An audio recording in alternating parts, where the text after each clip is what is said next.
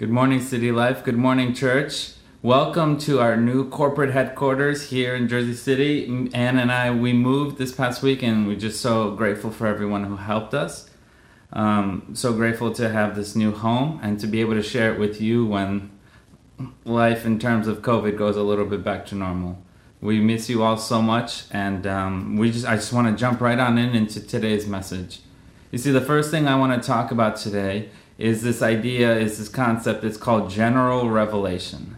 General revelation is super fascinating. It's this idea that God has so embedded himself in his creation, that his creation captures in a special way his majesty, his beauty, that when we look up to the skies and we see the vastness of space, we're like, oh my goodness, and that's not even as big as you.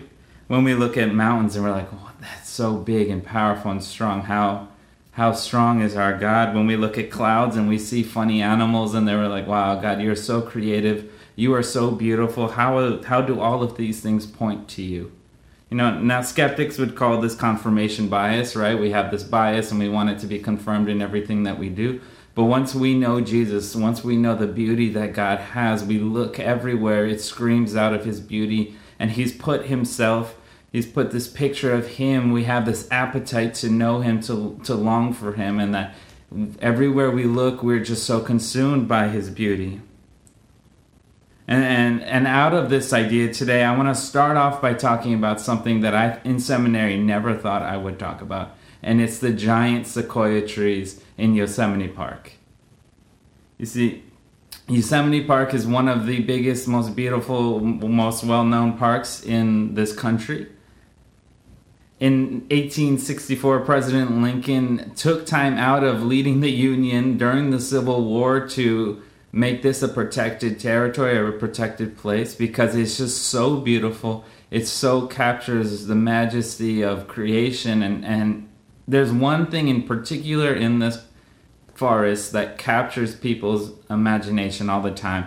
We know about all of the other attractions. You might have been there. If I'm jealous if you have, I'll go one day. But it's these giant sequoia trees. And I know at some point in this video I'm going to call them cicadas, but I keep telling myself sequoias. And these trees are just so beautiful. They are so large. I haven't seen one in person, but even just the pictures are so awe-inspiring that they can grow up to be 27 stories tall, almost 300 feet tall. Some of the oldest sequoia trees in Yosemite are around 3,000 years old. Just imagine, just try and picture what that is like. Just try and picture that they were 1,000 years old when Jesus came and walked this earth. That they are already old, big trees by the time Jesus gets back here. Now 2,000 later, some of them are still going and they're still kicking. And we talk about general revelation, man, these trees just somehow capture something so grand and beautiful about God and his design of everything. And I really believe that there's no greater physical embodiment that I know of, at least, on earth for what 1st and 2nd Peter are trying to communicate to us than these great sequoia trees. I have never discovered it. If it's there one day, I'll update this sermon. But there is nothing that I've ever heard of that so perfectly captures what God did in these giant sequoia trees and what the Holy Spirit put on Peter's heart when he was writing 1st and 2nd Peter. And this is part of the story. We're going to tell a story about these trees. You see, for decades, in the mid to late 1900s, for decades, researchers, people who took care of the forest, were finding an alarming problem that no new sequoias were being sprouted anywhere in the forest. They tried and they tried and they tried. For decades, they tried unsuccessfully. They could not get these trees to grow. And they were afraid that one day Yosemite might be a national park without any new sequoias. And for decades they tried to go. So even just this small portion, I think, speaks of the story. I'm going to put it down right here and put it a little bow on it. We'll come back to it later. But even just this small portion of the story speaks to us from 1st and 2nd Peter perspective. You know, who would have ever known. I never thought I would go to seminary and prepare myself to say this, but how much our lives are like these great sequoia trees. You know, when the growth that we want to see in ourselves isn't happening, or when we have these promises from the Lord, He's promised us good things, and when they're just not coming, they're not coming into fruition, and we're just waiting, and we work for years and years, and they're nowhere to be found. Have we ever bought into the lie as individuals or as a church that when we say yes to this Christian living, life should be easy? Have we ever bought into that lie? And so over the course of this series, our Deepening Our Souls series, we've been looking to 1st and 2nd Peter, and we've been allowing it to do some deep work in our hearts. 2 weeks ago, we talked about how what we do matters. The lives that we live matter. Jesus is coming back. Peter wants us to remember that always. Jesus is coming back, so what we do here matters. Last week, we talked about how Peter is like, you know what? Jesus is the better teacher. He really is just so much better than all of these teachers running around here. Even the good ones, Jesus is better than all of them. Peter warns the church that always, whenever humans are a part of the church, which is always, there are going to be some teachers who are just out here to utterly deceive, spread corruption, to lie for gain. They just want to gain. They're diligent in their deception for the church.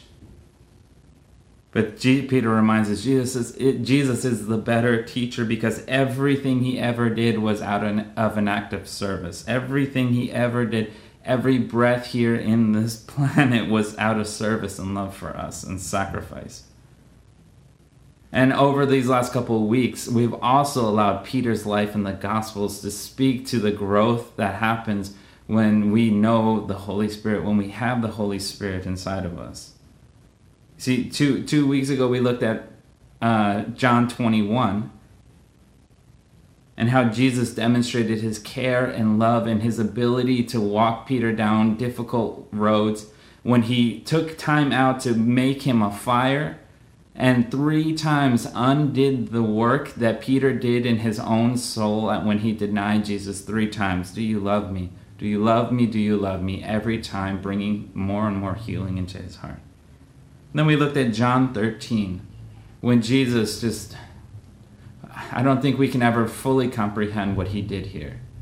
The creator of everything, the man who spoke everything into being, he came and condescended down to earth. He took our form, and then not only all of that, but he did the most disgusting, the lowliest job that there could possibly be in a house. And he washed his disciples' feet. The fact that a master or a rabbi would ever do this is already shocking, but Christ, the Messiah, the fact that he would do that, man, that should never be casual to us. That Jesus would stoop down this low to pick us up is just incredible. And so we see that this man went from this rash disciple, this short-tempered disciple, the one who cut the ear off of another person, and he became this seasoned, decades-old pastor who was so in love with his Savior. It's so incredible to see. And so we are continuing this week. This is our last week going through a chapter. We'll still be one more week in this series next week. But today we're finishing off 2 Peter. We're looking at 2 Peter chapter 3. And later on we're going to come back to our sequoias. We're going to wrap that up and bring it in. But before we go, let me just pray. Let me pray that today's sermon does what God intended it to. It continues to stoke this fire in us and this change in us to make us look more like Christ. So please pray with me. Lord, I thank you for this day, and I am so grateful to be a part of this. I am so grateful to be a part of your church. I'm so grateful to have heard your call, to have heard your name, and to have had the ability to say yes. Lord, show us all the privilege that we have in being your heirs, co-heirs with you. Holy Spirit, I invite you into this morning. I invite you into this recording. I invite you into every single place that we're at. All of us who claim to know you, to follow you, to make our lives all about pursuing you and looking more like you. Jesus, do a mighty work. Holy Spirit, do a mighty work. Father, do a mighty work in all of us this morning. We want to look more like you. We want our lives to look more like you. And so, Lord, I pray all these things in Jesus' name. Amen.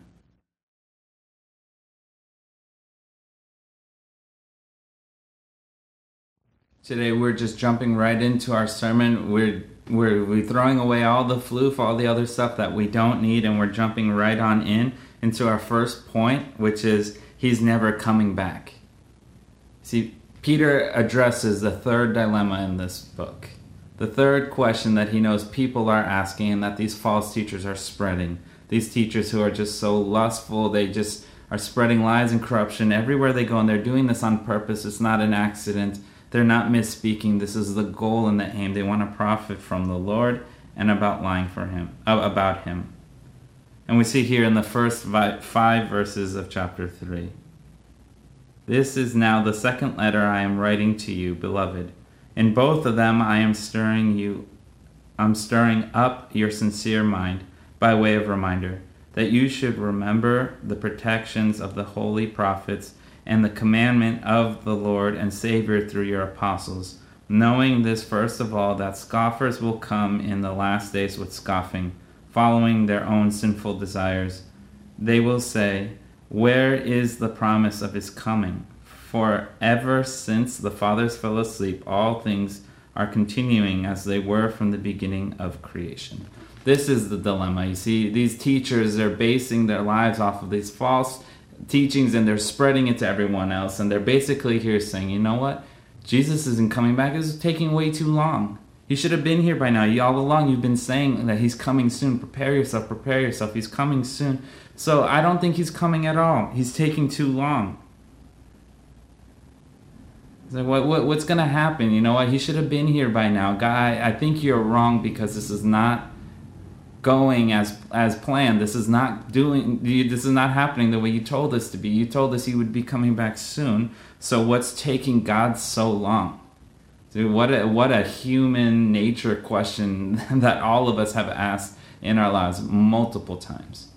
What's taking God so long? God is not coming according to my plan. He's not doing what I want him to. He's not acting quickly enough. Look at all of this. You claimed Jesus was the Messiah, and yet this is taking so long. What's the deal here, God? And Peter's response is super elegant. It's super simple. Starting in verse 5, he starts saying this. For they deliberately overlooked this fact. It's not an accident. They do this on purpose because they want to be able to lie and do whatever they want. This is what they overlook. That the heavens existed long ago, and the earth was formed out of water, and through water by the word of God, and that by means of these the world that then existed was deluged with water and perished. But by the same word the heavens and the earth that now exist are stored up for fire, being kept until the day of judgment and destruction of the ungodly. 3 things here that we have to see. 3 things in Peter's response. The first is that the heavens existed long ago. You see, he's telling them, you know what, all this that you know, all the cosmos, this general revelation, everything that has ever existed, that humanity has ever seen, everything, all of this was created. It wasn't just here. God isn't made up. It's not like all of this was here all along, so he moved on in and overtook everything. No, that even just by speaking, God spoke this all into being. It didn't just happen. This isn't just an accident. There was a beginning to all of this, and if there's a beginning, then it's going somewhere. The second thing was that the earth was formed out of water. We don't get this, but this is an ancient Near Eastern expression that water always resembled chaos, and that God overcame chaos, that all of this is his way of organizing, bringing his order, bringing his kingdom to fruition. I remember the picture in Genesis 1 is that God in his Trinity, and the Trinity was just hovering over the waters, meant that there was all this chaos around him, and yet God was still God. He was still pure. He was still blameless. And out of all that chaos, he overcame it all and created everything that we see. All of this beauty, all of the mountains, the stars, the clouds, you and me, he created all of this. That God, if he can overcome the amount of chaos that was when there was nothing, the darkness, the void, if he can overcome that man, then you think taking a few more years, you think taking a few more millennia is really beyond God's ability? Like, Peter's like, no, okay, we need to calm down. We need to chill on that one a little bit. That God knows what he needs to do to take care of what he needs to do in what order. So we're too small to get this. Even in our understanding in our lives, we get frustrated, and it's natural and it's normal. But Peter is reminding us, remember that in all of this book, it's a reminder after a reminder. He wants the church to know what he's done. You know what? God has it under control. God knows what he's doing. He created this. This was all nothing, and he created all of this. And you know what? More than just that, he created this out of chaos. He's got this. He is so powerful. He's got this. And then the last thing here in these couple of verses is that it was created just by a word from heaven. I love this. I love this part of this. Peter's here saying, you know what? God's all of this, the oldest things in the world, the expanse of the universe, the infiniteness of his creation, how we struggle to even understand the biggest things that happen in this universe, and also the smallest things. You know what? All of that was spoken into being. So not only did God create it, not only did God defeat chaos in the process, but he did this all by just speaking. And if God can speak this into being, what happens when he's on the move? What happens when he takes our form, when he comes down here? When he comes and lives a life, he interacts with us, he feeds us. What happens when he is on the move here? And he promises us that he's going to come back. If God spoke everything into being, he promised us he'll coming back. You know what? He's coming back. Don't let go of Jesus like 1 Peter. Don't let go of him, because he promised us he'll be coming back. One of the things that I love talking about the most is how wild God is. That God isn't just some thing out there, or he's just some like best friend out there, but how he is so wild. He does what he pleases because he sees fit to do it at all times. And just like in chapter 1, Peter begins chapter 3 here by telling us he's reminding us, he wants to remind us all of this in our sincere mind, that God has this under control. He's reminding us that he's reminding us that God is so big, he's so powerful, he is so capable. He so knows the extent of all things. He so knows the details. He so knows what's going on in your life and in my life. He knows what's happening in some solar system millions of years away. That he is able to bring freedom into our lives. And this is both a really frightening and a really freeing lesson to learn. It's freeing in that the weight of the world does not rely on your shoulder. That the things that are really important in your life, that you're struggling with season after season, year after year, you're going back like last week, like a pig to his own vomit, or like a cleaned pig back into the mud. That it doesn't rely on your ability to do this, but your submission to God and God's plan. So it's freeing in that you can rest in that. That not all of life is a struggle, but that you can rest. But it's also frightening in that it's a loss of control. That you and I, we don't control everything that happens, that we don't control our very lives, that God should be the one at the helm. Jesus, take the wheel, like that song goes. It's frightening when we lose control at time, but Peter is reminding us here, you know what, he's taking a long time because he sees fit, because he knows what he needs to do, because he created all of this, and if he did all of this, then he knows how to orchestrate human history. He knows what needs to take place until he comes back. He knows what really matters. And to borrow from our image from the sequoia stories, for decades these scientists and researchers, the people, the forest rangers, they tried to get these trees to grow, but for decades, I'm not even talking a couple of years, but for decades there was no success. And it's this picture that when we try and control things, when we try and take things away from God's natural order, from giving him actually the ability to tell us what to do and where to go and how to live, that nothing really grows. And so the next thing we need to talk about is patient repentance. Read with me verse 18 to 13. We were originally going to do this whole chapter, but we're going to leave the last couple of verses, the last 4 verses for next week.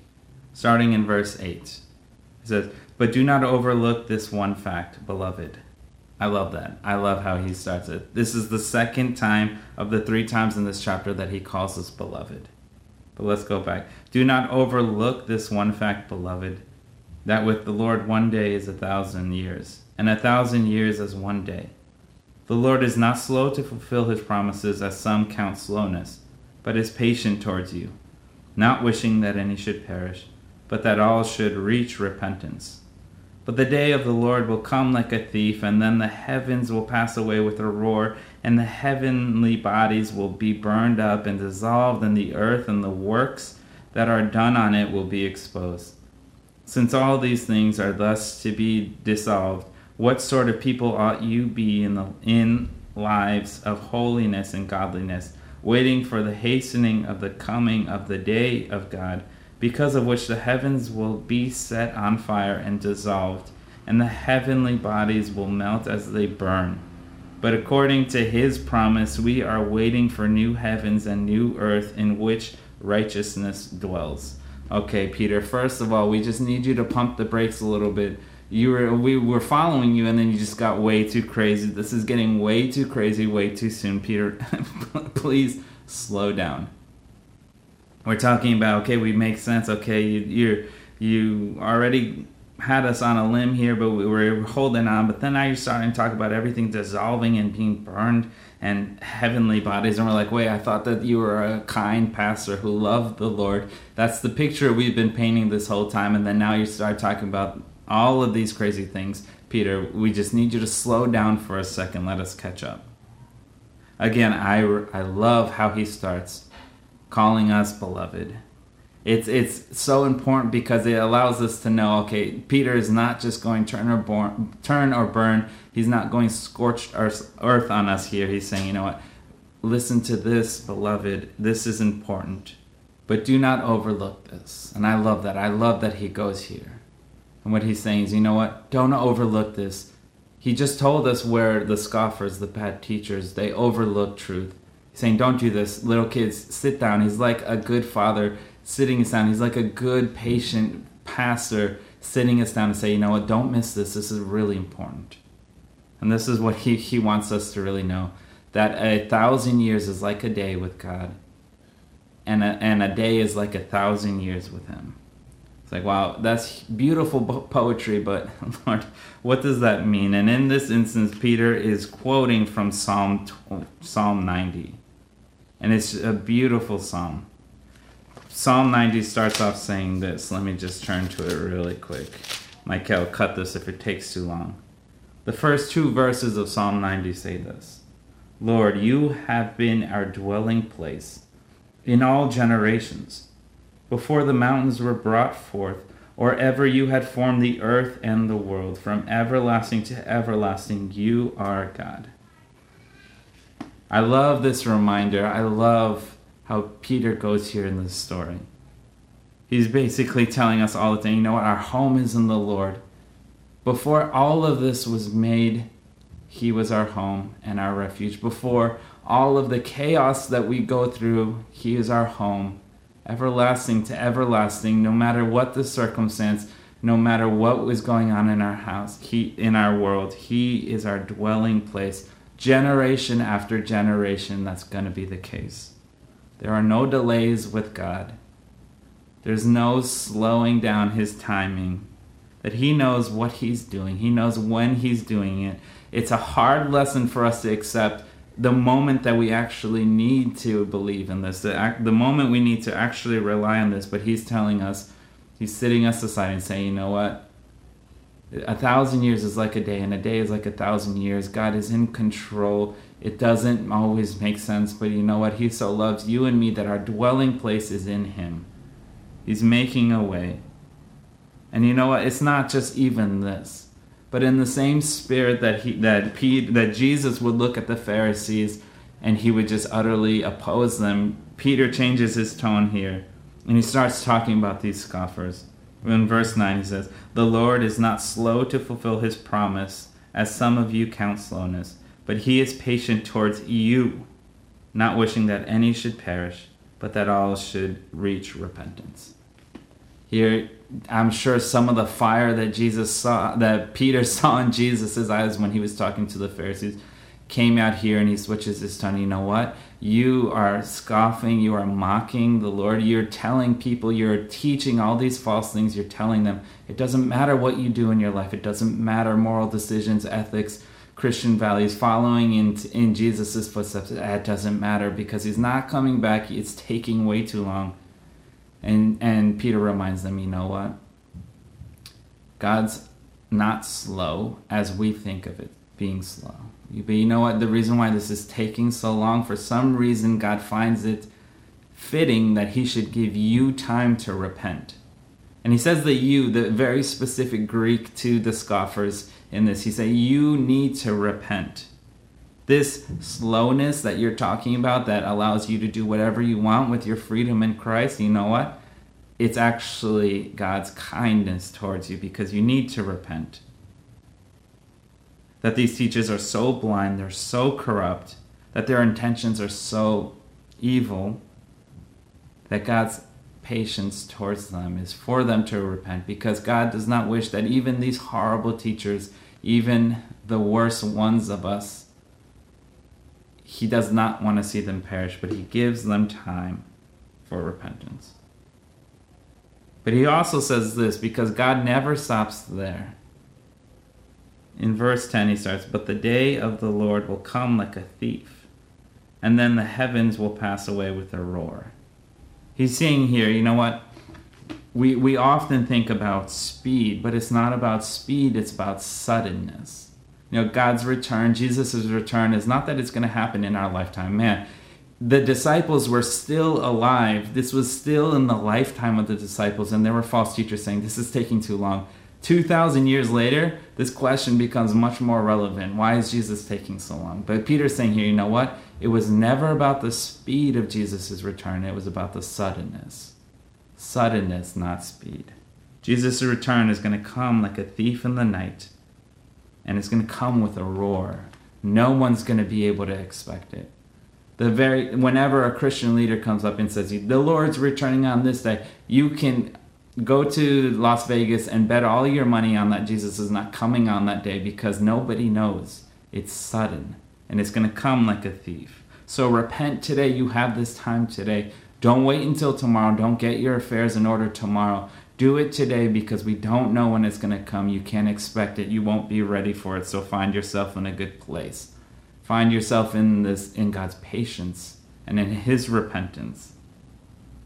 And then from here, Peter takes, he starts going a little bit crazy. We're like, Peter, again, slow down, man. We need you to let us catch up to you. He starts talking about the heavenly bodies and then being dissolved and this fire.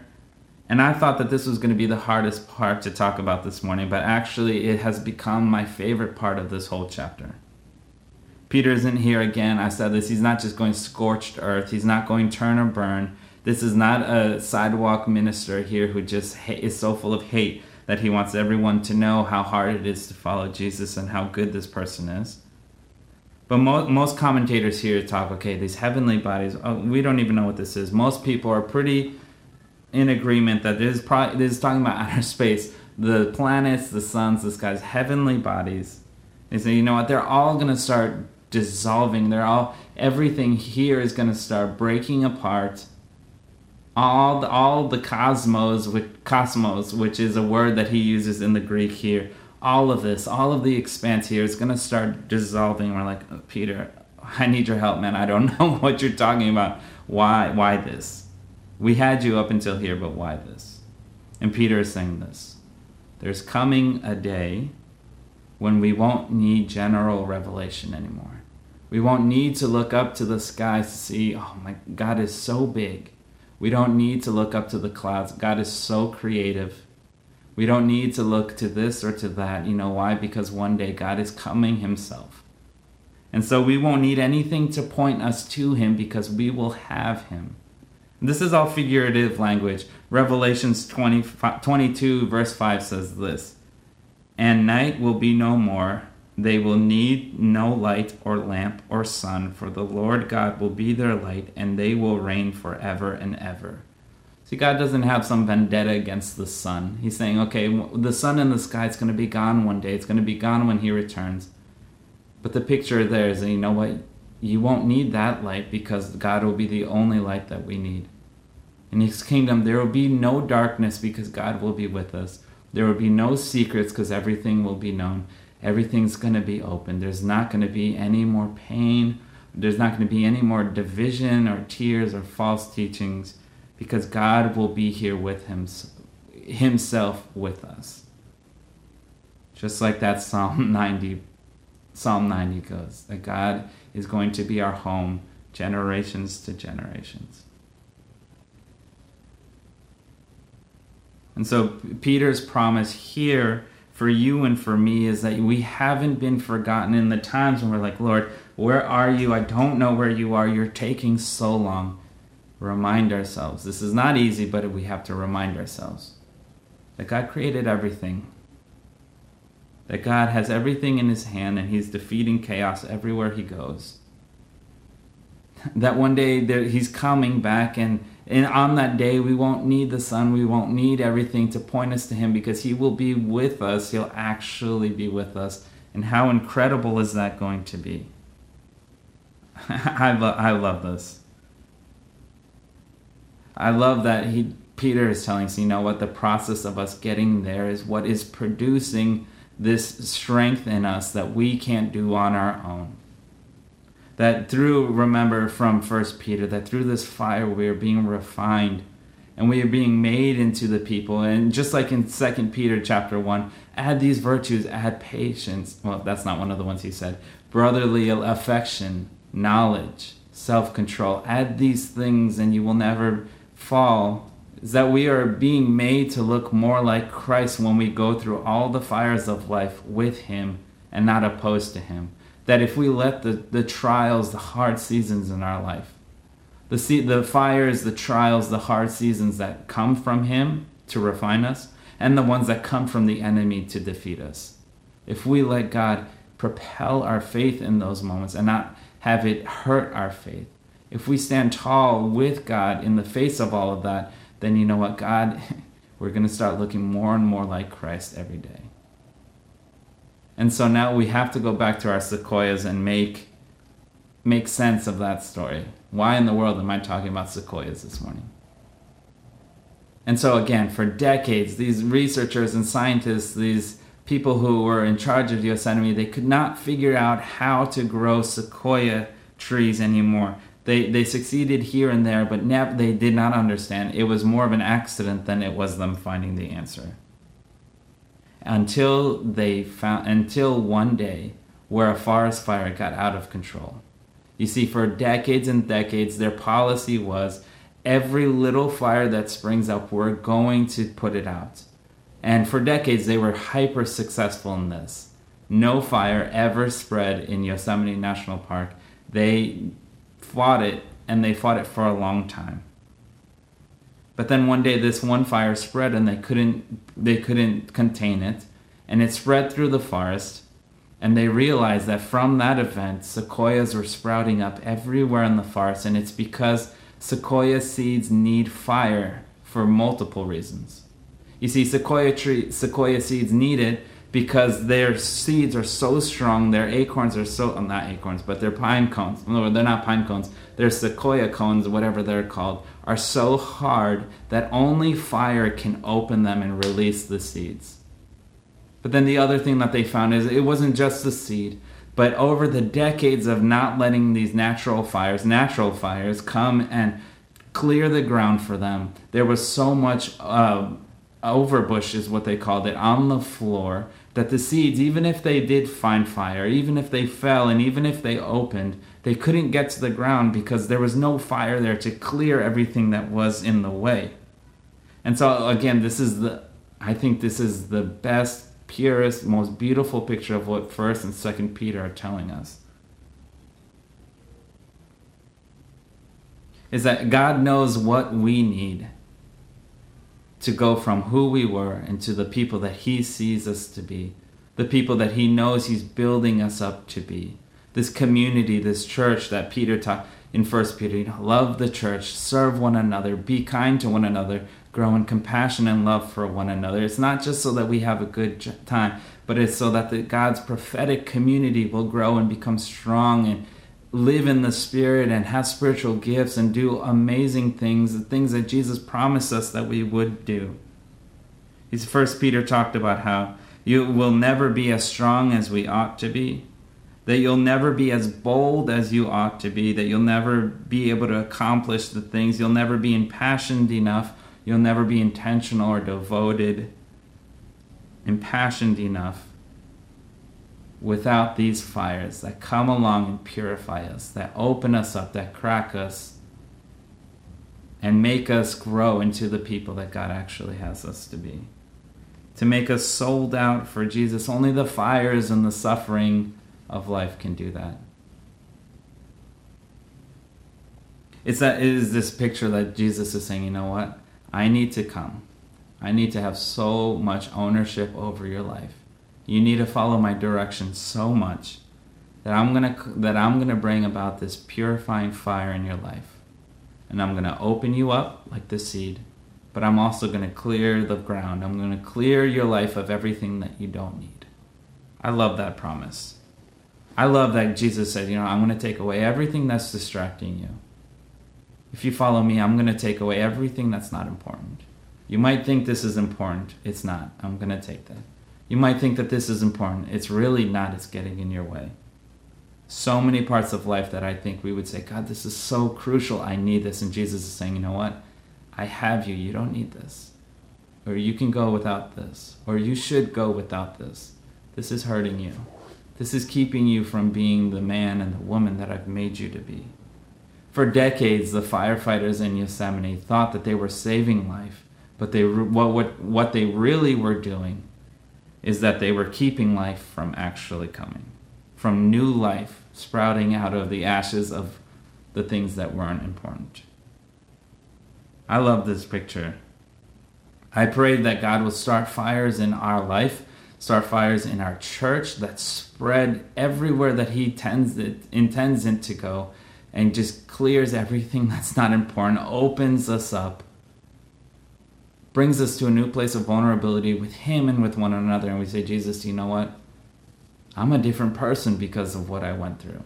I'm a different person because you walked me through that. If you created all of this, I trust you. I trust you with my plan. I trust you with where you're bringing me. I love another thing about the giant sequoias. See, the thing that allows these giant sequoias to last through these fires, because the fires come and they consume anything that is too small or unimportant, according to our metaphor, and they just utterly destroy it. But the giant sequoias are actually extremely fire resistant. At the base of the massive giant sequoia trees, their bark is over 2 feet long, 2 feet thick, making it so that the fires, it might burn the outside, it might make them turn black, and they might not look pretty for a bit, but the inside is always preserved. The fire never comes to the inside of the tree where it could grow and spread and consume the tree. I love that picture that God says to you, to me, through the giant sequoia, you know what? Not only will I just take away everything that is unimportant, not only will I purify your life and add all of these virtues into your heart, make you more like Christ in every season, during every struggle. Not only will I do all of this, but at the end you're going to be this person who can stand in the face of fire, and stand in the face of true suffering, stand with people who are going through something that you've been, and say, you know what? Let me tell you about this Jesus who helped me through this. Let me tell you about this one who I am firmly planted in, and nothing can shake my faith in him. I love the giant sequoia story in Yosemite. I love how it interacts with 1st and 2nd Peter. I think it's so important. And again, here's a sentence that I went to seminary never knowing that I was preparing to say this. Jesus, I pray that we look more like giant sequoias than ever before. I pray that we as a church, as a nation, as a people, as God's prophetic presence in this world, that we let him consume us in all of the ways that he knows we need to be, so that what remains is these solid, built people ready for God's use in a world that needs to know God's peace, God's love, God's work through the fire. And so, church, we love you. I love you so much. We're going to jump onto MC calls, and we're going to unpack some of these through questions like we normally do. We love you all so much. We can't wait for us to be together on September 20th next Sunday. We're going to be communicating our safety protocols around that day, but we look forward to taking a small step in being together physically again so that we can reignite some of this passion face to face and share what God has been doing in our lives during this season that we've been socially distant. Church, we love you all so much, and we'll be praying for you this week. All right, City Life Church, here are our prompt questions for this morning. Question number 1. How has God used a past pain, a fire, to make you stronger today?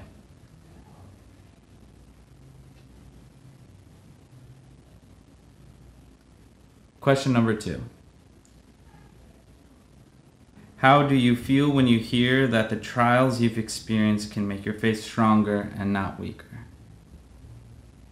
That all the difficulties in your life aren't there to break you down, but that God can take the pain and the sorrow and the grief and make you a more whole person.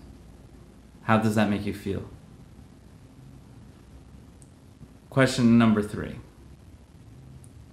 What in God's creation speaks to you, and what does it say?